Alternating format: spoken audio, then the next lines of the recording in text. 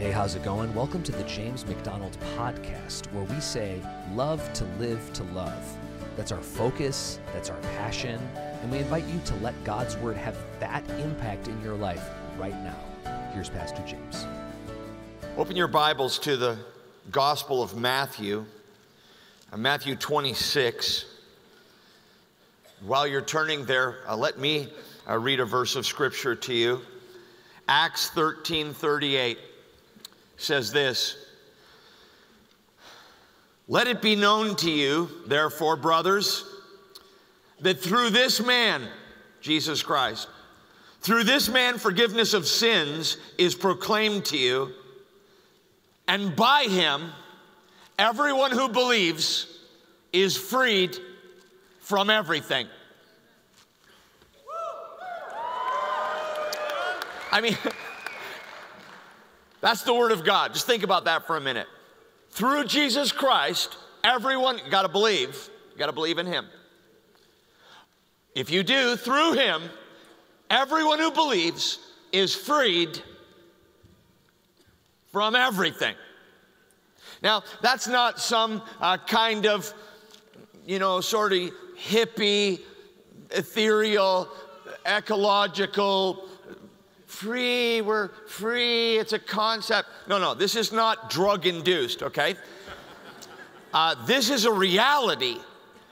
He whom the Son sets free is free indeed.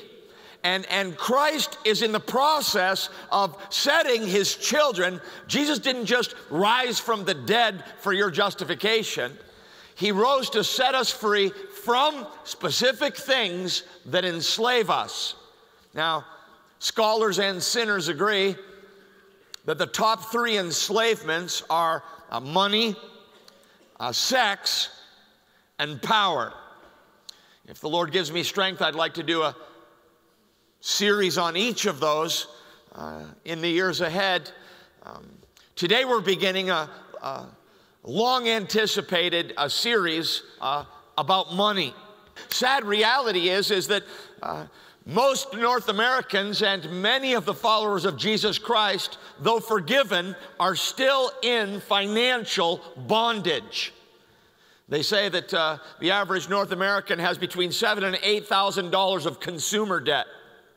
That's not like a mortgage or something. That's like, I thought if I had those pair of shoes, I thought if we got an upgrade on the cruise to the better cabin, they bought things they couldn't afford to oppress people they don't even care about, and now they're living under the debt, and that's the average North American. If you take out we don't have no consumer debt. I hope you cut up your card. If you don't pay your credit card this month, in total, throw it in the garbage, never use it again. Maybe you could just go home right now. People are in bondage to believing that things can give them what only Christ can give them, and he wants to set you free from that. If you extract the people that don't have any consumer debt from that statistic, the average North American that has consumer debt has over $15,000 of it. So, a lot of bondage. And I've been praying that during the months of April and May, I'm not responsible for the people in California or the church down the street, but I care deeply, and my wife and I are giving our lives to the people in this church, and it grieves me to think that people that worship here every weekend, people who call this their church home, are living in financial bondage. It's dividing families, it's destroying marriages, all in favor of freedom. That's where we're going. That's what Christ came out of the tomb for. I think we're on the right subject. Let's get real specific. Not, oh, we're free, we're free. Free from what?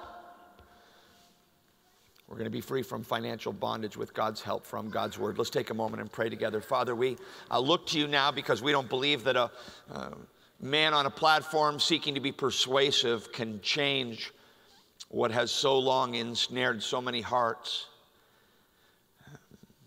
We believe, though, that your truth sets free. And so we ask now that you would cause us to be in a place of unusual, maybe in our lives, maybe unparalleled submission to your truth, where we have thought that a path was best and have found out that it was bondage. We pray that you would set our feet on a better path, the path to freedom and joy that is found in you alone. Christ, this is what you rose for. Take us to those victories, we pray in your precious name. Amen. All right, so Matthew 26 is where we are, and just three main thoughts sort of to lay a foundation. The first, the series is called God's Money. How do you like that? It's so Harvest, right? It's like, I wonder what that'll be about. It's so subtle. It's God's money. All blessing flows from the realization, like, well, if I give God God's part, God doesn't have a part, yo. It's his money. Everything that I have, everything that I am, all that I hope for, turn to your neighbor and say, it's all God's. It's all God's. If you decide to go on a vacation, you should go on a vacation because you believe that God will be honored in the outcome of that rest in your life. Every decision we make, and I've not done that perfectly, but I can tell you this, I believe this so strongly. Every decision we make financially is a vertical decision. That's why the first message in the God's Money series is called View It Vertically. Everything good for you financially flows from this first initial decision. I'm going to look at money vertically. In order to get us to that place, we're going to have three main points here as a foundation. And here's the first one. Money's a test. You just got to get that. Money is a test. Whatever you have, God has given it to you as a test. As a test of where your loyalty is, as a test of where your allegiance is, as a test of where your heart is. Jesus said, where your treasure is, that's where your heart is. And money should not be your greatest treasure. To help us study that a little bit, we're going to look at some lives around the passion of Christ, around the empty tomb. Start with this. Money's a test. It's what you do with it. And let's look at the life of Judas. I find it very compelling that during the Passion, as Christ led the Last Supper, as he prayed and sweat drops of blood in Gethsemane, as he experienced the betrayal and the denial, as he experienced the trial and the scourging and the cross and his own death and resurrection, around that were two people I'm going to show you right now. The first one is Judas, and everything that was happening in their lives was flowing from how they viewed money. How many of your decisions are flowing from how you view money? Here's Judas, Matthew 26, verse 14. Then one of the 12, whose name was Judas Iscariot. That's just a condensing of Ish-Kirioth, which means man from Kirioth, a city in southern Judah. A man whose name was Judas Iscariot. He was one of the 12 disciples, and what's crazy is when you read through the Gospels, they're always listing the disciples, you know. And there was Peter, and usually they list their name and then a kind of a relational connection of some kind. There was Peter and his brother Andrew. There was James and John, the sons of Zebedee. But always at the end of the list, and always with this descriptor, last guy, and Judas. There's supposed to be a reaction to that. Ready? Wait. And Judas, who betrayed him. The reason why they focus on that betrayal, see it here in the text, Judas Iscariot went to the chief priests and said, "What will you give me if I deliver him over to you?" I mean, how twisted is that? How much? How much pain flows from how much?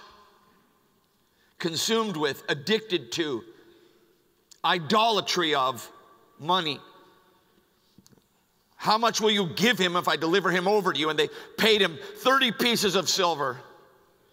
From that moment, he sought an opportunity to, what's it say? From that moment, he sought it. From what moment? From the moment he got the money in his hands. He sought an opportunity to, say it, to betray him. Now look at, nothing is more perverse than betrayal. You can You can, go through a bad season in a relationship. You can even have to establish some boundaries. You can come to the place where you need to back off a bit from a person. Betrayal is never justified. Say never. To take a relationship, someone for whom you could have said, I'm for you, and to turn and say, I used to wish you good, now I wish you evil. That's betrayal. It's the worst relational sin there is. It's just as twisted as it can get. And it's, if you've ever been betrayed, it's crushing. To make matters worse, he's going to betray now Jesus. How does he betray him? Tell me, with a kiss. He's going to betray him with a kiss. Now, I can't act this out the way I did yesterday. Kathy was in the service, and she's singing in the Rolling Meadows choir, but I had her come up on stage, and it was just, I just don't want to miss those opportunities, and got a kiss in front of everybody, and it was, I said in the service, to be continued. And 30 years, I love my wife. And I can't really pull that off here. I love all of you, but I can't see a single person that I would. What I'm saying is that that's a very, very personal, tender, precious, vulnerable thing. Correct? How twisted to betray Jesus, say it with a kiss. You say, okay, so the guy was messed up, but I don't see how you can say he had financial problems. All right, well, let me just help you with that a little bit. According to John 13, you can look in the Gospel of John. We love going there every chance we get, right?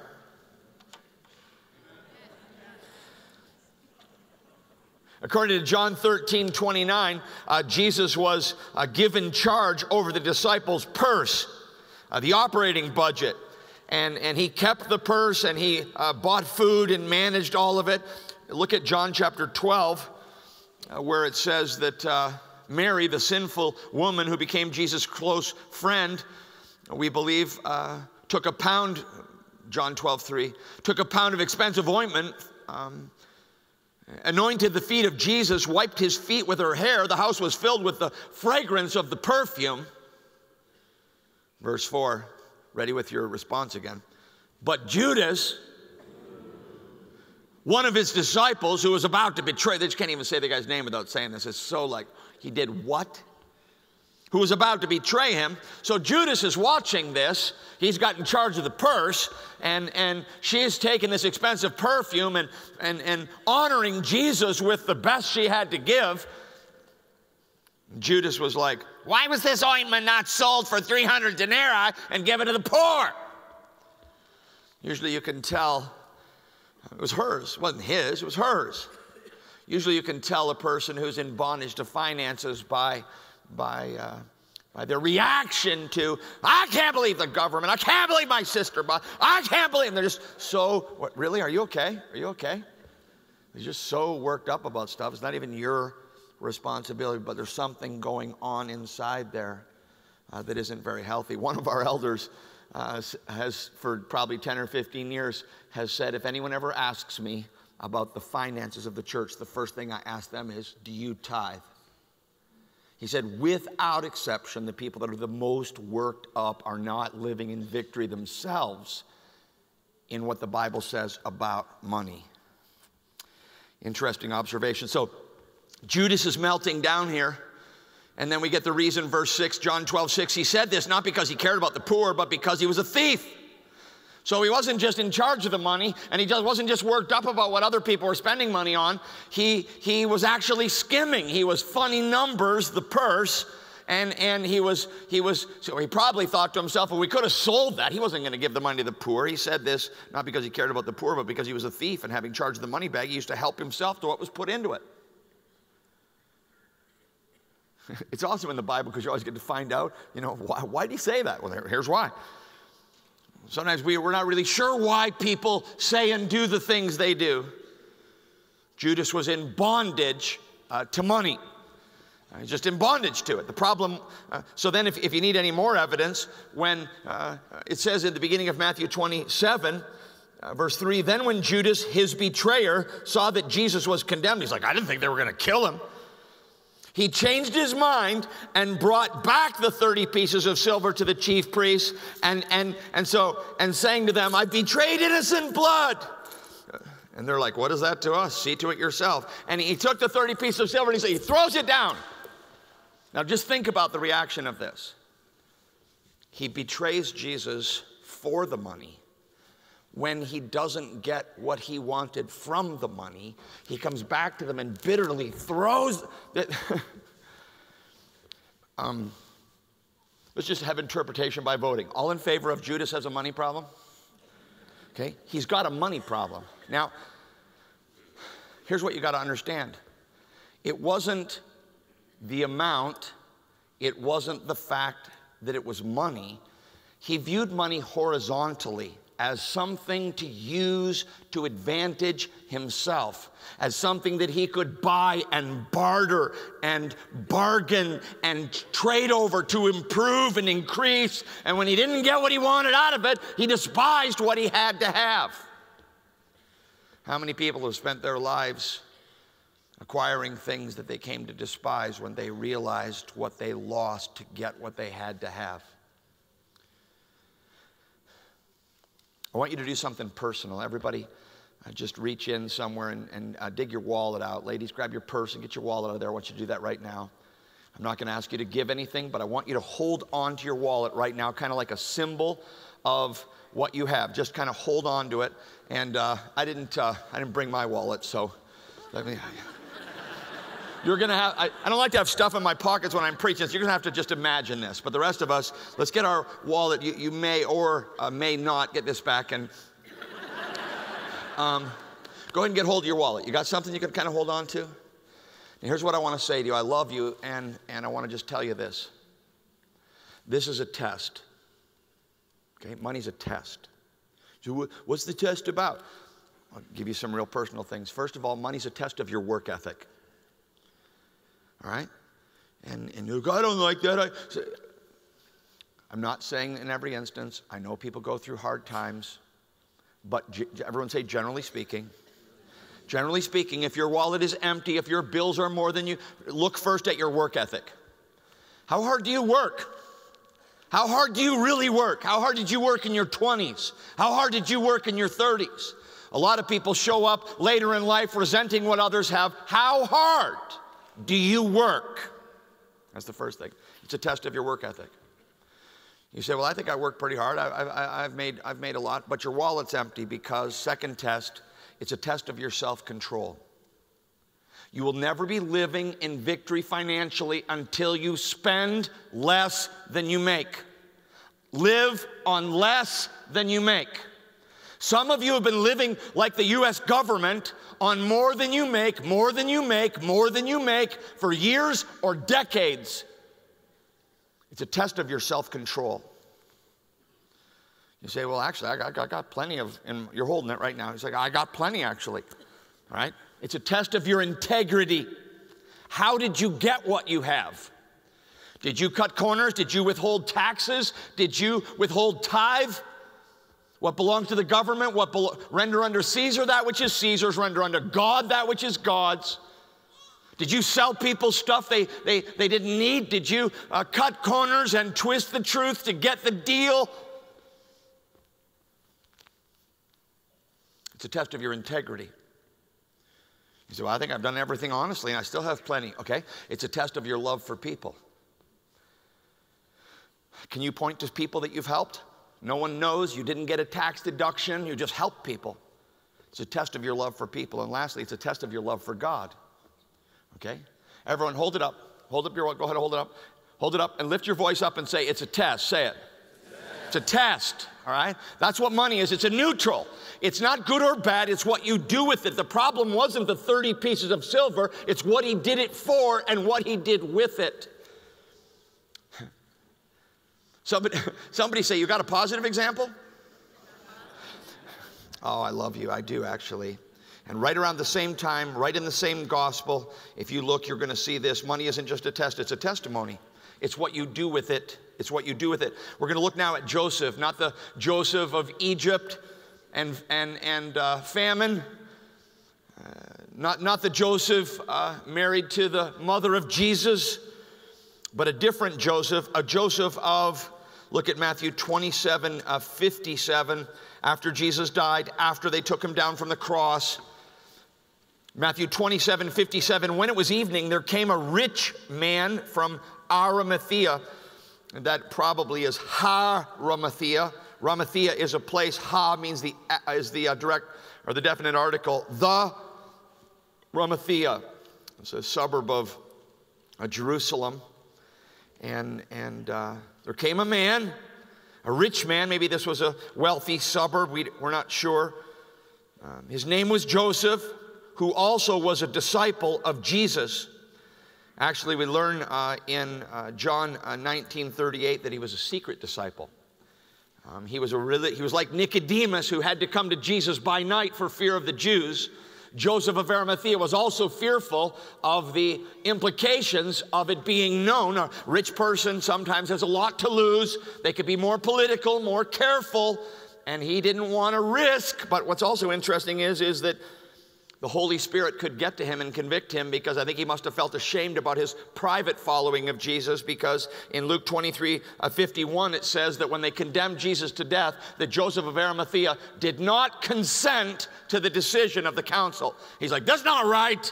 This isn't right what's happening here. And he must have been so grieved at his inability to reverse the decision as Jesus was crucified and died, that when they took him down off the cross, this rich man went to Pilate. Now, Pilate was the one who had condemned Jesus to death, but it says here that he went to Pilate and asked for the body of Jesus. Then Pilate ordered it to be given to him.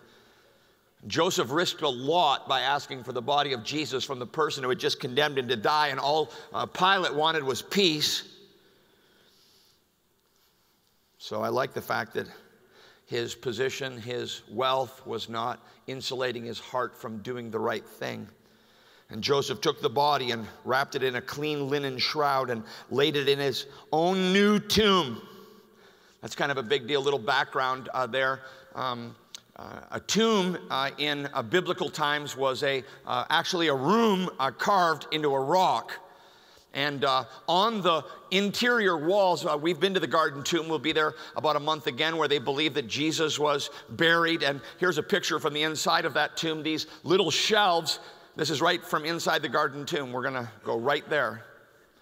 And those are called loculi. They're little shelves on the wall inside the tomb. And what they would do is they would take the person, wrap them in a linen cloth, lay them there, and then they would leave them there for several years.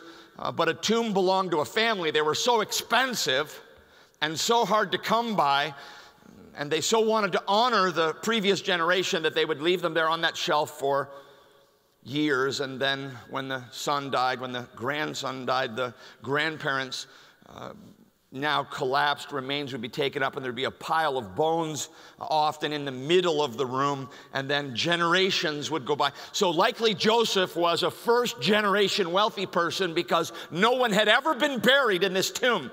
The first person who was to go in there, and he paid a lot of money for this, the first person to go in there was whom? It was for himself, though. He was going to use it for himself. That was his plan. But now it shows humility. It shows generosity. It shows a refusal to be bound by appearance. It's a very good testimony, a very public statement of generosity. Money is a test. Money is a testimony. And it's so important that we keep this in mind. I confess to a certain nervousness about wading into the subject of money. So many people have so many thoughts about it, and part of the reason is that the body of Christ is swimming in an ocean of viewpoints about money. And every ship that goes by has a different preacher with a different set of teachings, and honestly, so often just little isolated parts of what the Bible says. The two main categories that I would divide these into, I've talked about them before. would be, first of all, poverty. Poverty theology is the idea that money is a danger. Money's dangerous. And there is a lot of warnings, by the way. Everyone say money's dangerous. Money's dangerous. For sure it is. But they get so focused on that gets to money's a danger, so you should renounce it. And the more godly you are, the less you want to do with money. The other extreme would be prosperity. And prosperity is the idea, the opposite extreme is that money is a blessing. And money's dangerous, but it's not evil. And it's loving it is evil, but it's not evil itself. It's a neutral. It's what you do with it. And in the prosperity theology, they're like money's a blessing and you should pursue it. Well, money isn't necessarily a blessing. You may have a financial success, and it's a judgment on what you've done. It's not automatically a blessing. It's a neutral. It's what you do with it, what you do with it. It's a tool. It's a testimony. Now, these two views of poverty and prosperity are not new. If you would go back through church history, you would find that historically the poverty position was called monasticism. And monasticism was the idea that matter is evil, things are evil, anything material is evil, and to be spiritual, to get to a higher plane in Christianity, you need to renounce things that are physical and pursue what is spiritual. That's monasticism. And the idea was if you got in monasticism, if you got a problem with shooting your mouth off, this will help. Don't talk for a year. That's monasticism. If you got a problem with lust, some of them would voluntarily submit themselves for castration, which, by the way, or celibacy, a vow of celibacy, which doesn't solve the problem, obviously. If you have a problem with material things, or this will help, live in this room with a bench and no mattress with stone walls, that'll help you. That's monasticism, a radical rejection of the physical to get a higher plane in the spiritual. In its opposite, prosperity through the centuries has been honestly exemplified by the Vatican, by the papacy. So while monasticism was rejecting everything material, they were building the Sistine Chapel and painting the ceilings. I studied a statistic this week that said that the Vatican has greater wealth than the 5 largest U.S. corporations put together. And so they would amass wealth and say it's proof of God's blessing. And they would reject material things and say it's the way to get closer to God. Now, both of those extremes are represented, and frankly, I personally am so not on the prosperity thing that I'm not even going to put any pictures of anyone up there because I just don't want to even draw your attention to that. That's not what we believe here at Harvest. I do believe that God rewards the giver, but prosperity theology gets into a lot of other problematic things. That's not us. That's not what we believe. You can find a church like that. That's not here. As preachers are like, it's dangerous. Get it out of your hands. It's a blessing. Go after it. There is so much that is missing, and sadly, my lack, my neglect, which I'm seeking to correct, and would just ask for your grace in that. This is such a big subject, and Jesus said more about money than he said about heaven and hell put together. Not because it's the most important subject, but because until God gets hold of a man's wallet, he can hardly get anything else. Where your treasure is, Jesus said, that's where your heart is. And so, but we need to do a lot more than extract your hoarding. We need to teach all that the Bible says about this matter. And sadly, I've had to look outside of pastors to find a more balanced understanding. And we're going to be closing every one of these series, including today, with a little video vignette. Some of them are recorded by someone I'm going to introduce to you in a moment. And then in the weeks to come, Ron Blue, who's one of the leading Christians in the matter of finances for the last 40 years. Ron Blue, who wrote Managing Your Money, and I spent a whole day with him in the past couple of months just reviewing my finances personally and He has a thing now called Kingdom Advisors, and he is brilliant in this matter of all that the Bible says about money. Also, many of you have heard of Dave Ramsey, and Dave Ramsey is recording a couple of specific video vignettes for our church, and we're really thankful for these good men and their thorough, extensive biblical teaching, and we're going to seek to be in some small way as faithful as they have been and give a thorough overview of all that the Bible says about money. So, a last thing, and we're going to go. Money is a test. It's what you do with it. Money is a testimony. It's what you do with it. Lastly, money is a tool. Money is a tool. It's what you do with it. Everybody say it's what you do with it. It's what you do with it. It's a test. It's a testimony. It's a tool. It's a neutral.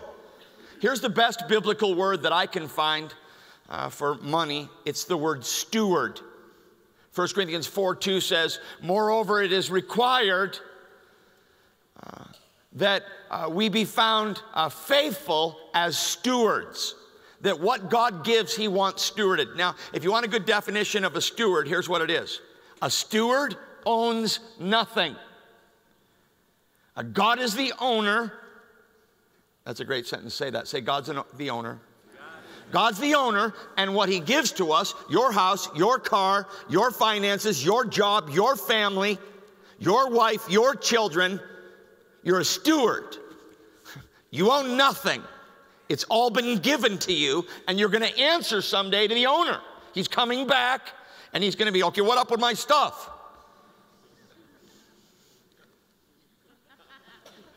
Something like that. You get the point? All right. And he wants to know what you did with his stuff. And it's so serious. I don't think that we can properly understand our view of finances, though, without taking a look at our own history. And we're going to ask you to write your financial testimony. I want to give mine just briefly. Your home of origin is a lot of the way. It's hard to view money vertically until you look back at the way that your parents viewed money.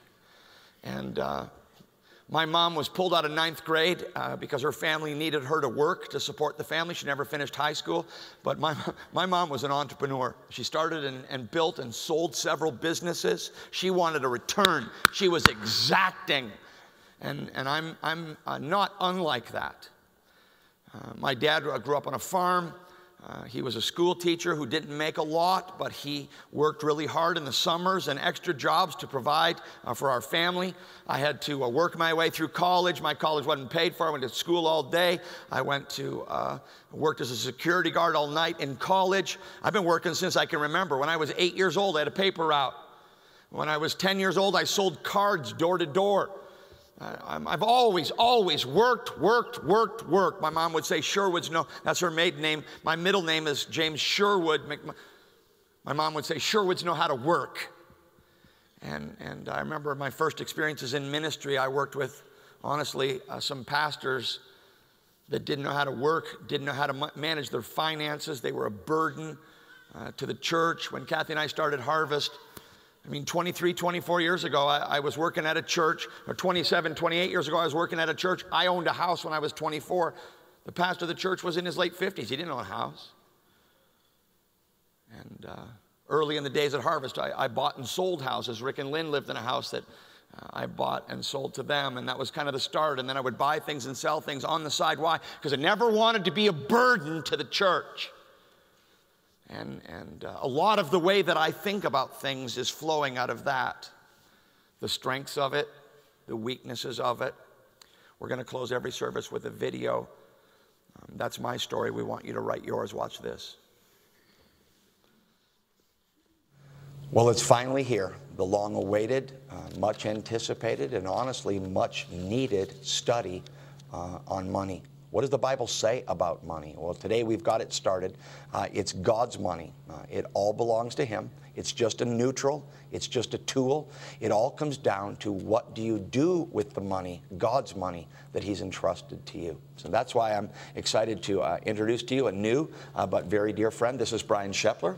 And Brian, thanks for agreeing to close each one of these messages with us. Mm-hmm. If I was sitting where our listeners are sitting right now, our people, I think that they were probably wanting to know, well, who's Brian Shepler and why is he going to be talking to me about my finances? Give us a little bit of your background in the financial services industry. Yeah, well, first of all, James, it's just an honor to come alongside you guys and the whole family at Harvest and journey with you on these 7 weeks. We're really praying with you and trusting that God's going to create some terrific breakthroughs in this area for people.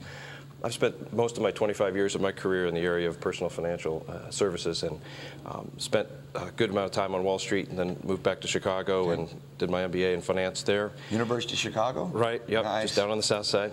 Yep. And but soon thereafter, God really changed my heart relative to the purpose of my career, and so I got really more actively involved in helping counsel people in this area of biblical stewardship. And privileged to work at one of the largest independent advisory firms in the country. And our whole goal is to have people enjoy greater peace of mind in this area of finances. Okay. Well, as my friend Ron Blue, who we're going to meet later on, has told me, there's a lot of Christians giving financial counsel, but it's not Christ's counsel. It's not biblical counsel. I think what our people want to know is not just your background in finances, but how has the Lord been at work in your life as you've wrestled with the overlap between sound financial practice and what the Scriptures actually say? Yeah, I sure learned a lot of lessons in my time before coming to Ronald Blue & Company, and for the last 13 years I've spent almost exclusively helping people get greater peace of mind in this area in their lives by specifically following biblical principles in this area of personal finance. Our idea and your idea has been that we would end each one of these sessions with what we're calling a diagnostic. Right. But I got to tell you, that word doesn't feel great to me. It sounds a little like going to the dentist. Is it going to be like that? Well, it really depends on what your practices have been. Have you been flossing? Have you been brushing? Things like that. Right. Okay, so talk about the diagnostic you've designed for week 1. Sure. Well, the way we think about money has a lot to do with how our backgrounds affected that. And a lot of times the way we process our thinking about money has to do with our family of origin and how we were raised, the way our parents handled money, also how we're exposed to it in the media, things we read, how we observe peers using it, and that kind of thing. So we just thought it would be a great idea just to give an easy one off the front end of people just telling their personal story, just writing it out. That would include things about their background with it, kind of where they are currently, and also how they're hopeful they can progress. Welcome, Brian. I'm excited to be serving the Lord with you. It's a pleasure. Thank you for the help that you've given us. Thank you for your willingness to serve our church and God's money. Next time we're together, we're going to be talking about making it honestly. So I hope that you've been really encouraged today through this clear teaching from God's Word. I just want to thank you from the whole team for listening to the James McDonald podcast, where the learning is for loving God and for loving others, more and more until we see Him face to face. Thank you for standing with us. Your prayerful support is our lifeline to continue this gospel partnership, and it makes podcasts like these possible. If you're not part of a vibrant, life-giving gospel church, check out this new alternative. It's called the Home Church Network. You can get it at homechurchnetwork.global. All the ministry information, Bible teaching, and resources are there, and also at jamesmcdonaldministries.org. Hey, thank you again for listening.